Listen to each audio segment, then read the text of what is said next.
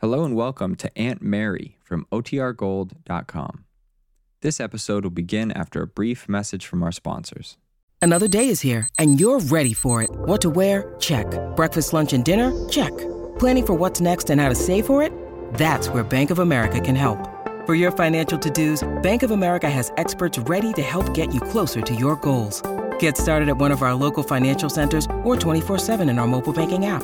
Find a location near you at bankofamerica.com/talktous. What would you like the power to do?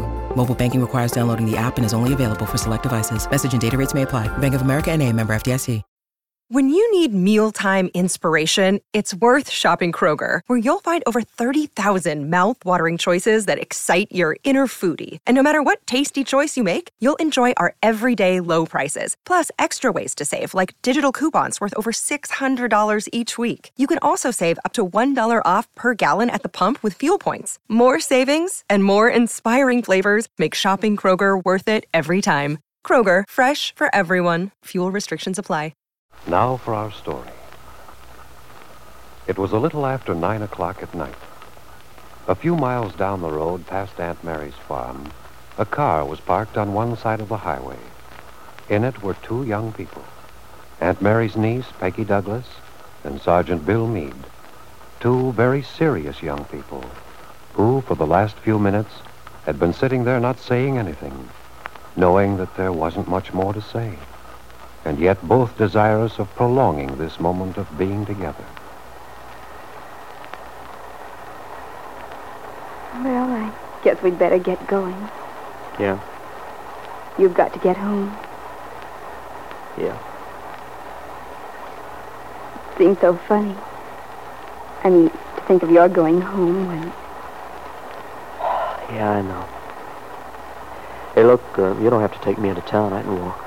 Or maybe I can even get another ride. Of course I'll take you. Unless you'd rather. Oh, no. No, I only thought it was getting late. Maybe your aunt would worry about you. Hey, look, don't you want me to drive? No, that's all right. Okay.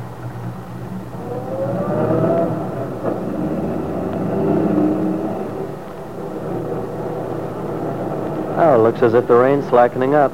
Mm-hmm. Bill, Yeah? when is Kitt leaving? I don't know for sure. Soon as she can now, I guess. Is she going to San Francisco? No, Los Angeles. Oh. How long does she plan to be gone? Several months, I believe. That's a long time. Yeah. Yeah, it is. Then Kitt's traveled around so much of her life, I suppose it's become sort of a habit with her. I mean, to go places. Yeah, I suppose so. But somehow I have the feeling that her leaving ties up with everything in some way. I can't talk about that. Yes, I know. I'm on forbidden ground, aren't I? Oh, it's not forbidden. I don't want it this way, Peggy. It's only that I... Look, you've done a very wonderful thing tonight. I mean, coming after me the way you did. All the things you said. But what, Bill? well, are you sure you know what you're doing? Yes. Why do you ask me? Because I know what you're letting yourself in for. And I can't help but feel that it isn't fair to you.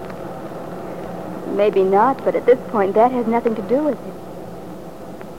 You asked me to believe in you, trust you, and to wait. That's what I'm going to do. It may be a long wait. I understand that. You told me you couldn't make any promises about the future. That's right. I expect the wise, the sensible thing for me to do would be to put you out of my mind. But I can't do that. I can't be wise and sensible where you're concerned. I have to hope and... Well, it has to be like this, if it's what you want. Oh, you know it's what I want. You've no idea how much I need your hope and understanding at this time. Only I also know that I'm being very selfish. I don't believe I quite know what you mean. Oh, of course you don't. And Peggy, if I could only tell you. I wish you could. But it just isn't right that you should bear the brunt of all this. You're the one who's always done everything to try to save us. When I think of that letter you wrote me from Chicago. Oh, why talk about that, Bill? You didn't get it. Yeah, I know. Kitt thought of that.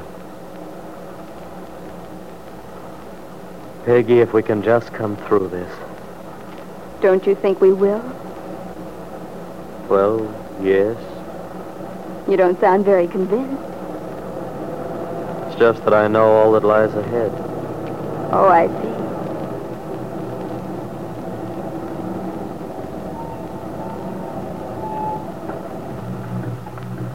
That's your bungalow, isn't it? Yeah. When will I see you, Bill? I don't know. I'll phone you. You're sure you think it's all right? I mean, our seeing each other? Well, there isn't anything wrong in it, is there? If we're going to think about each other, why shouldn't we be together occasionally? Well, it's just that I hate to put you in the position of, well, of sneaking around in corners and that sort of thing. I wish you hadn't said that. It makes it sound so cheap. Oh, I didn't mean to. Bill, you've asked certain things of me, and I'm willing to accept this whole situation on your own terms. Then you make me feel that perhaps you'd rather... Don't say it. Well, all right, I won't. I've got to go, Peggy.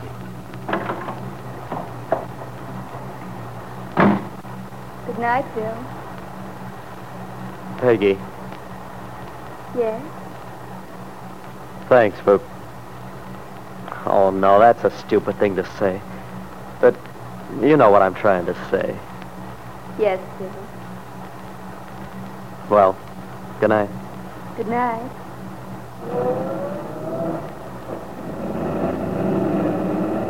Sergeant Bill Meade watched Aunt Mary's truck drive off. But he wasn't the only one. For sitting in her parked car, Jessie Ward, Ben Calvert's secretary, had observed its arrival and departure. And Jessie's expression was one of secret satisfaction as she watched Bill turn and go up the walk to his house. Oh, hello, Bill. Sorry to be so late. I was wondering what had happened to you. Did you get caught by the storm? Oh, yeah.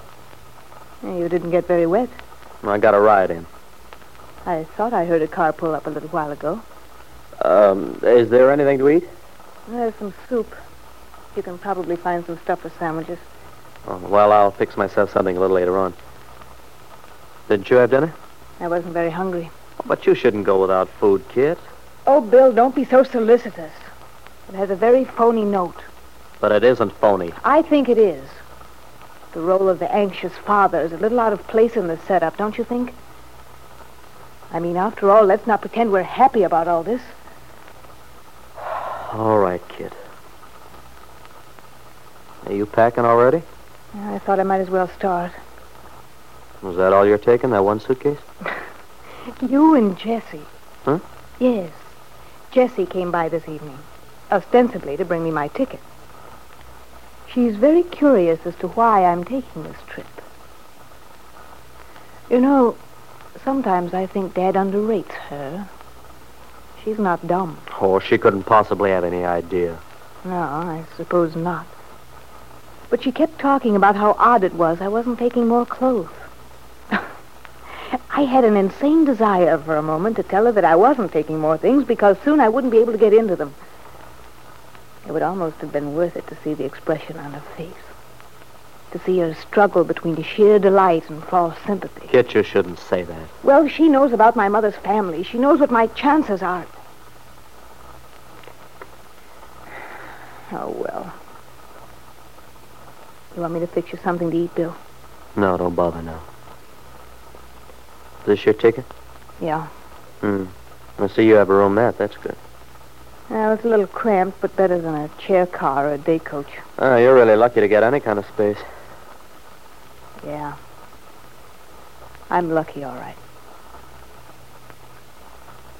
Well, then you'll be leaving at the end of this week. That's what it says. Oh, Bill, I don't know if I can face it alone. I wish you didn't have to. Well, I do. That's that. I certainly can't have the baby here. Well, you could. And have all Wakefield know that... Oh, no, Bill. Now I have to go. Are you afraid, Kitt? Possibly a little. But it isn't so much that. It's the waiting. The month to be gone through. And for what? Well, I wish you wouldn't think this way. You keep talking about what your chances are. But you should know that there's every chance in the world that the baby will be fine and well. And then you'll think how silly you were worrying. Yes. Yes, I would, wouldn't I? You're quite right, Bill. I could think how silly I was to worry about anything. Strange, isn't it? How much can depend on the life of one small human being. I wonder what you mean by that last remark, Kitt. It would seem that an idea was beginning to form in your mind. An idea as to the future over which you've been so concerned of late. Ever since your husband told you how he still felt about Peggy Douglas. But I wonder if even you, Kitt, have any idea of how many fates hang in the balance. Of how many lives will be determined by the birth of your child.